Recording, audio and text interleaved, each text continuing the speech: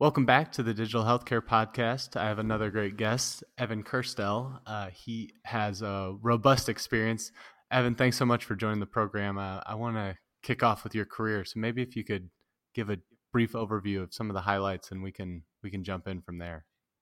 Yeah, thanks so much for having me. Nice to connect.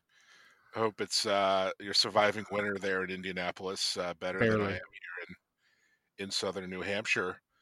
But yeah, much like yourself, I sort of came from and my origins in the enterprise IT and telecom world. So I worked for companies in tech before we started talking much about health tech, and came through the world of Oracle and Intel and startups in the sort of technology world. And over time, over the last I'd say number of years, have developed kind of a personal and professional fascination with health tech and digital health and wearables and the whole ecosystem that is health IT today. How do you define health tech versus digital health? Because I think there's almost a branding confusion. Everyone calls it a little bit something differently. Do you have a clear distinction between those two terms? Not really. I think Okay. it's semantics. It's like when you talk about mobile versus wireless, you know, you're talking about fundamentally the same thing. I think it's just context. Are you talking about a patient context? Are you talking about it in hospital context, or maybe an enterprise or a data center? That's the main difference. But fundamentally, I think we're on the same page. So how much, you mentioned telecoms was where you started, and I think you came from a sales background. How much or I guess as you evolved into health or health tech, how much overlap were there between the two industries? Traditionally, industries have been pretty siloed. I mean, if you work in aviation, you had your own 5-letter acronyms and your own, proprietary protocols and silos, and you didn't really look outside of your industry. And I think that was true and still is true in healthcare in many ways. But what's happening in the convergence of technologies is we're seeing a lot of crossover. And what's happening in wireless and telecom trends is as relevant in healthcare as it is in aviation or banking. And so there's a lot to learn across multiple disciplines and industry verticals, and a lot of crossover of technologies and applications and use cases. And probably in your own experience, you're leveraging a lot of things like cloud and storage and networking in a healthcare context that's equally as relevant in other, industries. So that's what makes it an amazing time to be in technology. Yeah, and my personal assessment of healthcare, where we're at now from a technical standpoint, it, so many sectors you've just seen get completely disrupted from digital technology, and healthcare really hasn't gone through that evolution in full, I don't think. Would you agree with that? And I guess the reason I assess that that's the case is that we lag behind, and in a lot of cases for good reasons. We're dealing with people and patients consuming things, so you just have to have that extra bit of caution. So yeah, do you agree with that? And do you think, what's the reasoning behind the lag in healthcare? Yeah, I think you're right. I mean, there are different standards of privacy and security, and legal, kind of compliance and regulatory frameworks that are in play. But I think those are also excuses for the lack of progress and innovation in many ways that we've seen in healthcare. The sort of artificial barriers that have been put up, and the structural challenges that we have in many countries delivering care. So it's a unique environment, and it's fascinating to study and to observe how fast things are changing, because I think this industry is opening up, and it's the best time ever to be an industry observer or a participant or an entrepreneur, or pick your role in the industry. Yeah, and hopefully it soon in the future it'll be a beneficial for patients to participate in, because right now that's not necessarily the case. And I'm wondering, what's your perspective on that? Because there's so much talk about the expensiveness of healthcare and the just the behemoth it is from a whether you look at it from a GDP perspective or anything like that. In telecom or some of those other sectors, it's kind of adapt or die, right? In healthcare, that's not necessarily the case. How have you seen the market shift, and do you think soon in the future that patients will see the technology benefit them from a cost and experiences perspective?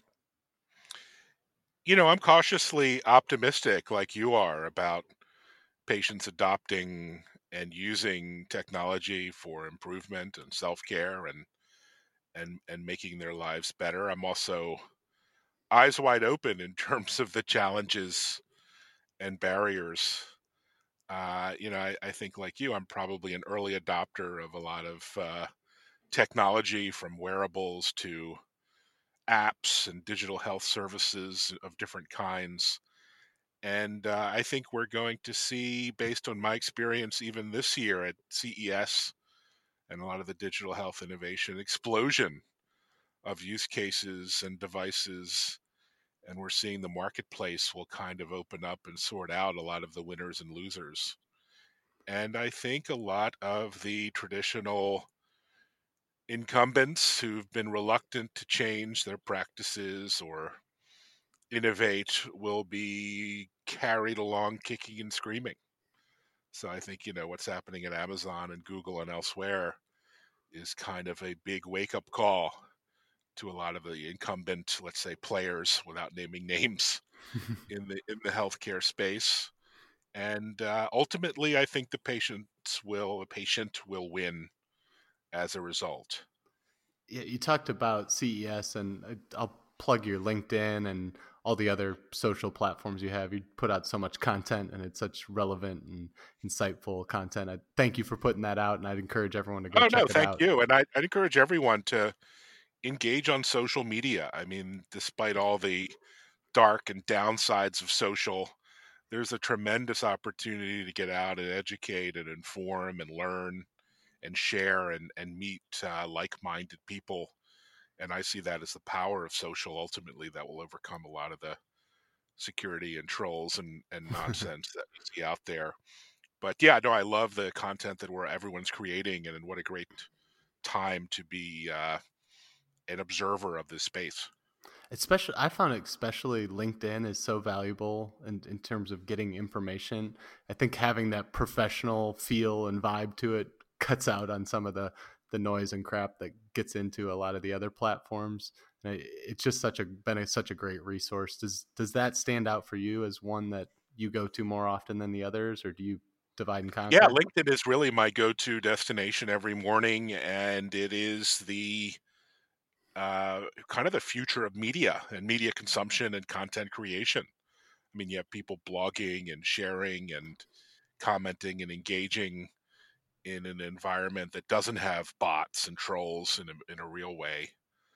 And so I see kind of that as a great opportunity for us to model ourselves after, as we've seen on Facebook and even Twitter, how manipulative a lot of the bad actors have been. So yeah, no, I enjoy LinkedIn a lot, and I would encourage folks to create content. You can go there and blog and write and share and create video content, or join groups of like-minded folks in health and digital health. And it's an amazing community. So back to CES then. I read your article. How do you go about separating hype from reality? Because I think when you go to those, especially CES, where you're looking quite a bit into the future, you see these things and look with awe and amazement, and then you kind of, at least me, I kind of step back and wonder what's going to make it to the market and what's going to really stick. How do you go about assessing that? Yeah, the beauty is the market decides, and we can all watch as the market sorts out winners and losers and sort of sorts itself out. Um, I notice the hype and the the crazy inventions and stuff as the next person does. But I also noticed a lot of very practical products and applications and services at CES this year that I think will work themselves into your home and into your life in really meaningful ways. Whether it's an AI powered smart bed that learns your temperature preference and hardness and softness and tracks your sleep and other characteristics right through to an amazing array of wearables from someone like Philips for better sleep and sleep monitoring. These are all important things as we age and get older as a society. So I look for the practical use cases, and I saw plenty of those. Do you start with your own kind of personal experiences as a basis? Yeah, we're all digital health and health tech is very personal rather, based on our conditions, our maladies, our illnesses, diseases that we have, and maybe aren't too comfortable talking about or sharing. But increasingly, whatever that may be, whether it's physical or mental health or other challenges you face, genetic challenges or otherwise, there are people developing therapies for those, and some of them are quite simple, like activity tracking and so forth. Others, might be pharmaceutical in nature, but there's some innovation happening, and it's really important to be educated and informed as a patient now, and to sort of take ownership of your own health, whatever that may be. And so that's what I'm really interested in is kind of waking up to that realization. Yeah, it's such an interesting transition time frame where when I started with digital health and it kind of came onto my radar and I started to research and learn more about it, I was really under the impression that, well, for me, it was coming from a tech background. It was so obvious that technology could benefit the healthcare industry. And I just naturally assumed all these big healthcare behemoths would see that opportunity and start to move in that direction. And it's kind of went the polar opposite, where much more the consumer side has gained quite a bit more traction. Where on the established side, um, you've seen some changes, definitely with EHRs, and there's a whole bunch of things in the works, and some are further along than others. But the consumer side is moving at a rapid pace, and I'm always excited about that because they take such a consumer patient driven approach, where in some of the more established, the business model and the structure of healthcare makes it quite a bit more complicated to really focus on the patient. Yeah, and we see that trend in other areas where consumer experiences drive the expectation and the demand in business and enterprise and other applications. I mean, if you're on Google or Gmail or Google Calendar or Facebook or Twitter, you're used to, or Netflix, you're used to this amazing user experience and service. And then when you get into your enterprise or your business, or let's say your EHR, all of a sudden you're faced with a different reality. And so the software providers are having to reinvent themselves with a whole new focus on experience and user interfaces and design thinking. And so that's a good thing. And we've seen that play out in many different industries in many different ways. Yeah, it's hopefully benefits all of us because all of us are going to have to touch healthcare at some point, right? Yeah, that's the reality for better and for worse. And we all know family members, friends, coworkers beyond who are suffering from one or more conditions. And it really is empowering to see the devices and apps and services that are out there that can help. And particularly exciting for virtual care and telemedicine and telehealth, and what that might mean for extending care in meaningful ways to people. make it So a big fan of what's happening there as well. make it a whole lot more convenient to access healthcare. That's for sure. Is it? Convenient and fundamental. There are a lot of folks who aren't really able to access care in many ways, either for cost or convenience, and it's opening up new doors in ways that are important, not just in the U.S. but in developing countries. most of the world, you go from birth to death without ever seeing a doctor in much of the world. So this is a radical opportunity to kind of help humanity as a whole, not just us here in the States. Absolutely.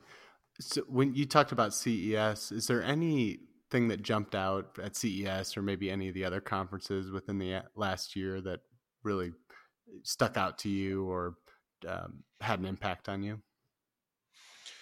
Yeah, I mean, I like everyone else have been following the hype and excitement around machine learning and deep learning techniques, and I think we're beginning to see really practical applications of AI and deep learning, not to replace doctors, but to assist doctors in care and to help them with analysis, whether it's analyzing your patient data, uh, or searching for medical papers for potential options, or AI designing drugs now. So all of these use cases are very much here and now and today, and we're finally getting the data and the techniques and the platforms together to make this happen. So what an exciting time. Yeah, hopefully it all comes together soon. That'd be a great turning point. So Progress, I want exactly. I want to go backwards. You started in sales, and the touch points in sales are quite a bit different from a lot of other experiences, whether that be developing or any sort of different types of experiences within healthcare. How would you characterize the common experiences you've had throughout your sales career? It's particularly focused on Yeah, I healthcare. think I think sales and all its incarnations is about people, and it's a people to people kind of engagement. And so in this new world of patients and marketing and selling and digital, we're still about person to person. I mean, when I connect with you on social and I'm engaging you back and forth in a dialogue, that's very much a one-on-one conversation. Or when I'm at a trade show or an event, it really is about communication and collaboration. And so the best salespeople are that of that ilk. And sales, I think, really uh, essentially is a much better reflection of what social media is today. It is about having conversations and communicating and asking questions, and taking conversations that happen online into the real world. So I think salespeople, good salespeople, are generally also very curious, and that's helpful in what I do now as a kind of social digital practitioner. So sales is a good stepping stone into a lot of roles, and I enjoyed the people side of selling more than anything.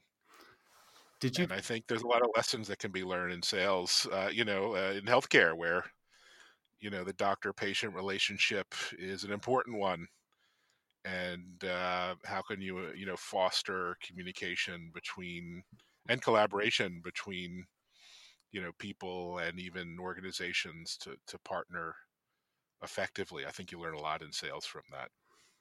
Did you find that the role of a salesman in healthcare has changed over time? Where I'm sure the relationships and being curious, some of those principles always were there, but especially when as technologies evolved and come more to the forefront in healthcare, has that changed the way you engage differently? Yeah, I mean, if you look at the selling and sales now, it's no longer about cold calling and pitching. It's about in the best way. It's about being a consultant and finding solutions and asking questions and trying to be a consultative person. And I think that's where sales is evolving. I think for good. Um, Having said that, in this industry, there's still, particularly in pharma, a lot of practices around sales and marketing that are pretty ugly. So it has a way to go, in my opinion. So then talk a little bit more about that, because when I guess when I've experienced sales folks, one of the me being in industry, it's hard for me to get out and really see what's happening and what's moving, where the innovation's happening, what new technologies, what new uh, processes are available, or how people are approaching problems in healthcare. I use the best salespeople have a really firm pulse on where the industry's at and where it's going. Is that a good assessment from your standpoint of what a salesman should be doing, and how do you personally stay on top of what's happening? Yeah, it's the best salespeople now are really generating content and informing and educating uh, their potential clients instead of just selling. So they're offering solutions, they're solving problems. When you go to a big show like HIMSS in a few weeks, you'll see a lot of salespeople running around, um, but they're really trying to be helpful. And I think the industry, when it comes to sales and marketing, needs to shift from pushing products or solutions or the kind of advertising led approach to uh, you know being consultants and solution selling and educating your clients in the marketplace and providing facts and insights and data. And I think that's where the best salespeople and even marketeers can really shine, including on social media.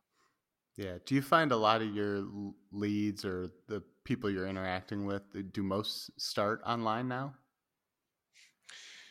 There's this notion of a buyer's journey. So think about when you buy a server rack or something, you kind of educate and do your research online these days. I mean, the days of picking up the phone and just calling IBM are over. So you, as an IT professional, are doing pretty much 90% of your research and data gathering and data collection and pricing and questioning before you even talk to a sales rep or a vendor. And then when you're ready, you're kind of 90% of the way down the road. And I think that's true of a lot of things now. People are using social and digital and search and content to educate themselves, inform themselves, and develop opinions and make decisions. So it's increasingly important for companies, for firms, for vendors to keep in touch with those prospects through the buyer's journey and to educate them and to share data and positioning and insight and analysis that they have, so they kind of stay top of mind. Yeah, the best example of that in my life is when I went to buy a car, because I did exactly what you just said and Yeah. search high and low to find the best deal. And I came to the car salesman thinking it's like the old way where you get to negotiate, you go back and forth a few times. And then they came back to me and said, no, no, no, that's not how this works anymore. There's no wiggle room. If we leave wiggle room, people don't even show up. They go to the other place that has the lower price online.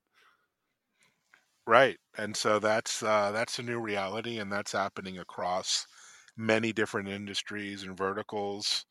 And never has there been more content out there available about whatever topic you're interested in, whether it's cars or health technology. And so on one hand, it's an opportunity, and it's just amazing to do the research. On the other hand, it's a challenge, right? I mean, people are confused. They're presented with almost infinite number of options, and how do you navigate through that?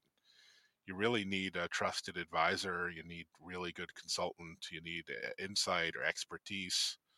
So the expertise and skills and knowledge and trust have become the new value add that these days, whether it's in my business or yours in the IT side. Yeah, and I just recently purchased a house, and that's one purchase I would never want to go it alone without some salesperson or a realtor helping me along the way. And I think that's probably the case for a lot of different pieces within the healthcare industry where you would never add a big huge software package like you would purchasing something on Amazon. So but I like the way you said it, how the salesman is really transitioning to more of a consultant to try to help right size and make sure you get the right fit. Yeah, and this phenomenon applies throughout the industry or industries. I mean, think about your doctor. There's all this talk of replacing doctors with AI over time, and it seems just silly. I mean, the idea of trusting an algorithm that you know nothing or very little about is kind of nonsensical. Where AI really shines is in helping doctors and nurses and IT leaders, manage their work and to be more effective and to be less error prone, to be more efficient in their day to day work. And I think that's what I'm particularly excited about is sort of AI plus humans, not AI replacing humans. Yeah, absolutely. Do you feel there will always be the need for some semblance of a salesperson? Particularly, the one I think of and most frequently in healthcare is purchasing software packages, and maybe you would have better insight into the gamut of what salespeople do across healthcare. But do you think there's always going to be that need for something, even with AI coming to the forefront? Yeah, I think for a lot of basic interaction, a self service is going to be the future. Think about a basic chat bot or a intelligent agent, being able to handle maybe 80%, but that human is always going to need to be there for that 20% or to be able to jump in for the really tricky stuff. So again, I think it's going to be bots plus humans will ultimately be the winning formula. Great. I want to pivot towards Evan and away from kind of the industry and sales. Um, so you were a salesperson or sales associate for a bunch of companies, and then at some point you decided to venture out on your own. Can you talk through how that process went about? Yeah, so I was selling and typical roles, whether direct or partners or biz dev alliances. And then this thing called social media came along, whether it was Twitter in the beginning, but then LinkedIn. And I soon realized that what a better way to network and to develop relationships and open doors versus a traditional in-person events or the telephone, the old white pages. There really wasn't a platform like that for much of the 80s and 90s. But when the social networking came along, it was a chance to sort of do your research, to identify and learn about an individual before you met, to use it to open doors. And sort of the phenomenon of social selling was born, where you're combining social networking with traditional sales tactics. And I think most salespeople now use social, whether it's Facebook or Instagram or Twitter or LinkedIn, to sort of network with prospects, to get prospects to contact them based on content, to catch people's attention, to drive people to events or to meetings or meetups or other in-person activities. So selling has really changed pretty radically. It's funny hearing your experience when social first came on because I was in a much different period of my life. I was in college, so I was using it primarily to post pictures and try to stay out of trouble as best I could.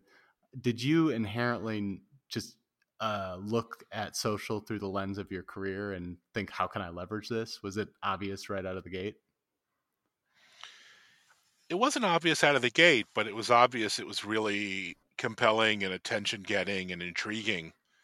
And I think people are just waking up to that now, that the deeper you sort of peel back the onion, the more ways that you can imagine using social media and all its forms to engage with the marketplace and share ideas and develop business opportunities. And new platforms are constantly evolving, springing up, whether it's like Reddit or Quora or Nextdoor or pick your platform. And so each of those presents unique opportunities for sales and marketing and business people. And so it was definitely an evolution.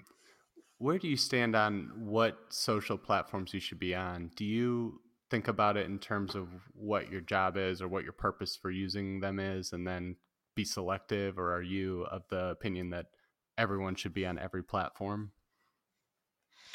Well, certainly people like myself who are practitioners of marketing and digital should look at every platform as a unique opportunity. I think most people should pick one, two, three platforms to focus on because you only have so much time in the day. But each community is unique and different and has its unique opportunities, challenges, caveats, and wrinkles, etc. So it really is a matter of getting your hands dirty, rolling up your sleeves and trying these things out and seeing what works for you. I know people who've made business doing business to business on Facebook, which isn't known for a B2B platform, but with 2 billion people on Facebook, there are ways to monetize that too. So it really depends on your goals, objectives, and experience. What kind of content are you creating, and how can you target that towards a very specific audience? Yeah, I like what you said earlier about encouraging people to put content out. I've kind of evolved into that. I started just watching and I quickly realized you can't just be a participant if you want to grow your presence online. You really have to pick a niche and find a way to communicate something unique. What advice would you give someone if they're just starting and maybe like someone fresh out of college still trying to figure it out? Would you kind of tread lightly and just kind of dip your toe in the water, or should you just try to go in and figure it out along the way? I would say the key is like most things, listening and learning. In social, it means social listening, tracking the top 10 conversations or topics you're interested in, staying on top of those keywords and hashtags, and listening to who's who in the zoo and engaging. These are water cooler style conversations. And whether you have 10 followers or 10,000, you can still participate in the conversations and add your 2 cents, add some value, and get to know, the community that's out there. And over time, you'll, like anything else, you'll develop relationships and followers and insights. But listening and learning to start, I think, is key versus getting out there and sort of broadcasting to the world. So I think patience too is the other thing. I've been tweeting and posting and blogging for 10 plus, almost 12 years. And I can say there's no silver bullet. There's no one tactic or technique that's gonna open the floodgates. It really is just experimenting and being patient. Yeah, and I think that's such an important point to underscore because I'm sure you know, and plenty of other people know, there's techniques where you can inflate your followers, but I went down that path and quickly realized, why am I doing this? I don't need to. I want to grow a community. I want to grow people that I can connect with, not just a bunch of bots that make my numbers look good. Yeah, and it's a cheap thrill, Yeah, it is. but it doesn't do anything in terms of your engagement, your footprint, or your learning. And ultimately, it's a fool's errand. And I think it's pretty clear who's playing that game and who's not. Frankly, someone who has an intelligent observation or insight with 10 followers gets more of my attention than someone with zero to give who has a million followers. So I see that all the time, actually. So the key is to be a participant and don't just sort of mail it in. Yeah, and it's okay if you only have 20 followers. I mean, everyone started there and grew it up over time. I think that's another point to underscore. And don't feel I knew I felt that initially when I started to get into LinkedIn and some of the other platforms where I was like, I don't have that many followers. Why put out content? But that's the only way to grow into it being something at some point down in the future. Yeah, and you can ride on top of other people's content. I mean, I do have a podcast, but frankly, I go on one or two podcasts a day like yours. and right on top of what other folks are creating and doing. And that applies to podcasts or Twitter chats or in-person events. I mean, you can participate and add value without having a lot of followers because it's based on your what you share and your comments and color commentary and insights, and you will get noticed. Trust me, it's not that hard to be seen and heard these Yeah, days. especially if you're unique. So, so I want to go back to the company that you and Irma started. Can you give us the kind of the background of how that came to be and what the purpose behind the company is? Yeah, so Irma and I started Avira Health with a view towards taking our industry background and personal obsessions with social and digital, but also health care and health technology to clients. And we have a who's who of clients from big brand, blue chip brands right through to early stage innovative startups, and we're helping them get seen and heard across the social media landscape, and in the process creating content and driving engagement and visibility and reach, whether it's sort of day to day on social media or at big events like HIMSS or CES. So we're kind of an extension of our client's own internal social digital team, helping what is tough these days, which is to get noticed and to get seen by an audience that includes not just end users, but analysts and journalists and media and press and the rest of who's who on social media these days. Yeah, and I saw everywhere I looked, you mentioned storytelling. Is that the best way to cut through the noise and get noticed, like you mentioned? Yeah, it's either telling your story in a fun and entertaining, interesting way, or it's what you're doing, interviewing and learning about other people's stories and asking questions and creating content around those stories. Storytelling is kind of as old as time, and people are attracted to new and interesting stories. And whether you do that in written word or spoken word or video word or live streaming, really it could be any of the above. Is a big part of your role as in helping these companies just teaching the platforms, or have we moved beyond that where everyone kind of has a comfort level with the platforms and it's figuring out the nuances? Yeah, that's a good question. I mean, really, no one has a comfort level with these platforms. I mean, Okay. they're constantly changing and evolving, and the algorithms are pretty opaque, and there are new features being introduced, and it's a real, frankly, it's a bit of a mess. The apps are can be confusing, particularly if you're a busy manager or executive. You don't have time to invest in these platforms like I would do 12 hours a day. And so, yeah, there's a lot of consultation, help, and frankly, time that's needed to invest that people don't have. Even big companies, you think like an Intel as a client, uh, they work with analysts and influencers and others to help bring audiences to their events and news and announcements. And you get much better engagement, frankly, with organic kind of digital social reach than you would through even paid ads or paid social. So it brings bringing audiences to the news is kind of the new way of doing marketing. Yeah, they trick you thinking it's not news, but it actually is news.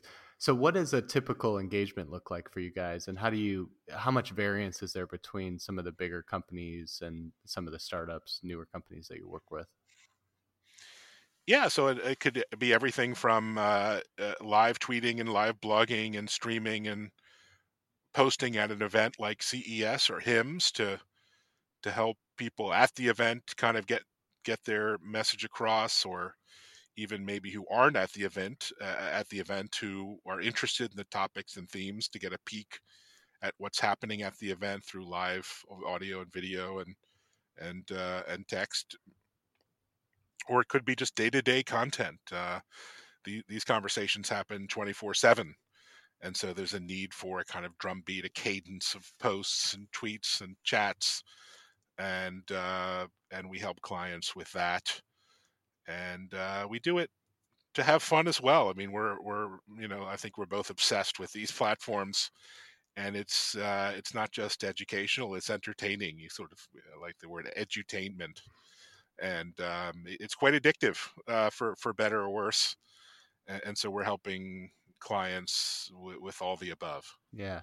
How much importance do you place on analytics? Because I know you can get a ton of data from the posts and content you put out. Do you use that as kind of a foundational point to assess Yeah, maybe? analytics is key. The beauty of social and digital is very data driven, and through their internal analytics reporting and through third party tools, you can get a real feeling for what works, what doesn't work, what engagement looks like, website clicks, and it's all very trackable. So there's no excuse for putting out content that doesn't perform, and there's no excuse for frankly not succeeding. You can really measure what's winning and what's losing, and adjust accordingly. Which in the old days of advertising through billboards or newspaper ads was never the case. It was sort of fire and forget, fire and regret, and cross your fingers. Whereas these days everything is data driven. Yeah, and do you find companies use social to almost put out feelers and kind of get a preemptive pulse on how things are going to be received?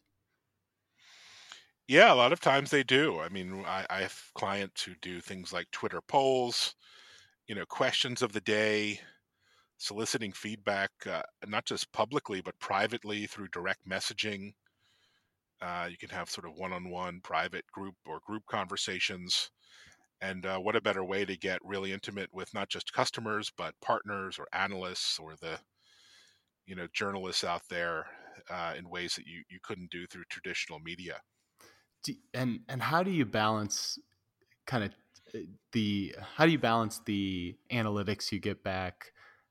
You can't put all your stock into that, right? Because I find especially Twitter is a good one, I think, where the reality of how people engage in real life versus how they engage in Twitter, there's a pretty sizable disconnect. How do you go about just making sense of what's real and what's not? Part of it's experience. I think it's a matter of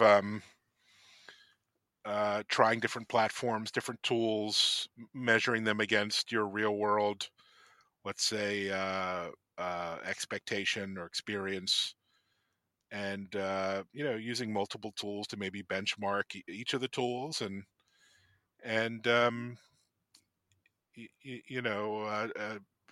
always. I'm frankly, my marketing tech stack is constantly evolving. I'm always looking at new tools and platforms that might be relevant or interesting.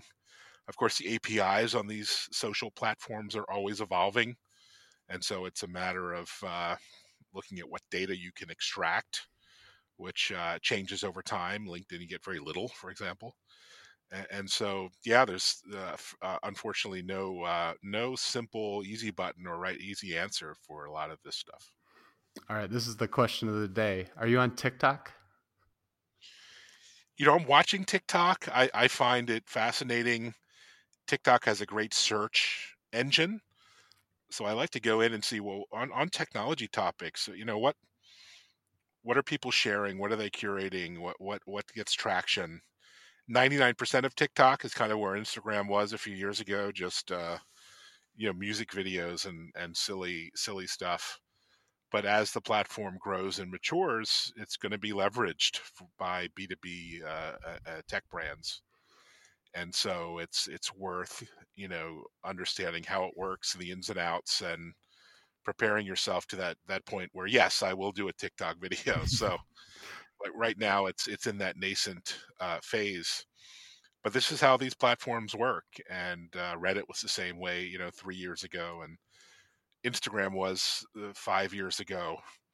They all sort of grow up and mature over time, and when they hit, you kind of have to be prepared as a marketeer to take advantage of it. Yeah, TikTok's interesting because it's the first platform that's starting to tick up where I'm outside the demographic that probably is on there, and I'm feel like I'm not exactly invited to the party, but I'm like you, I'm watching it closely and hoping I can still fit in and blend in and not stand out like a sore thumb.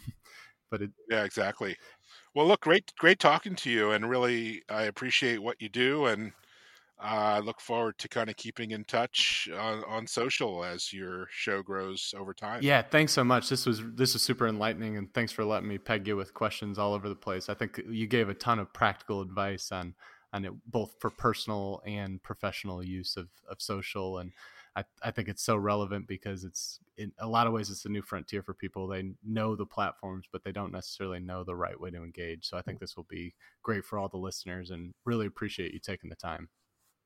Appreciate you having me. Thanks so much. Thanks, Evan. We'll talk to you soon. Take care. Talk to you later.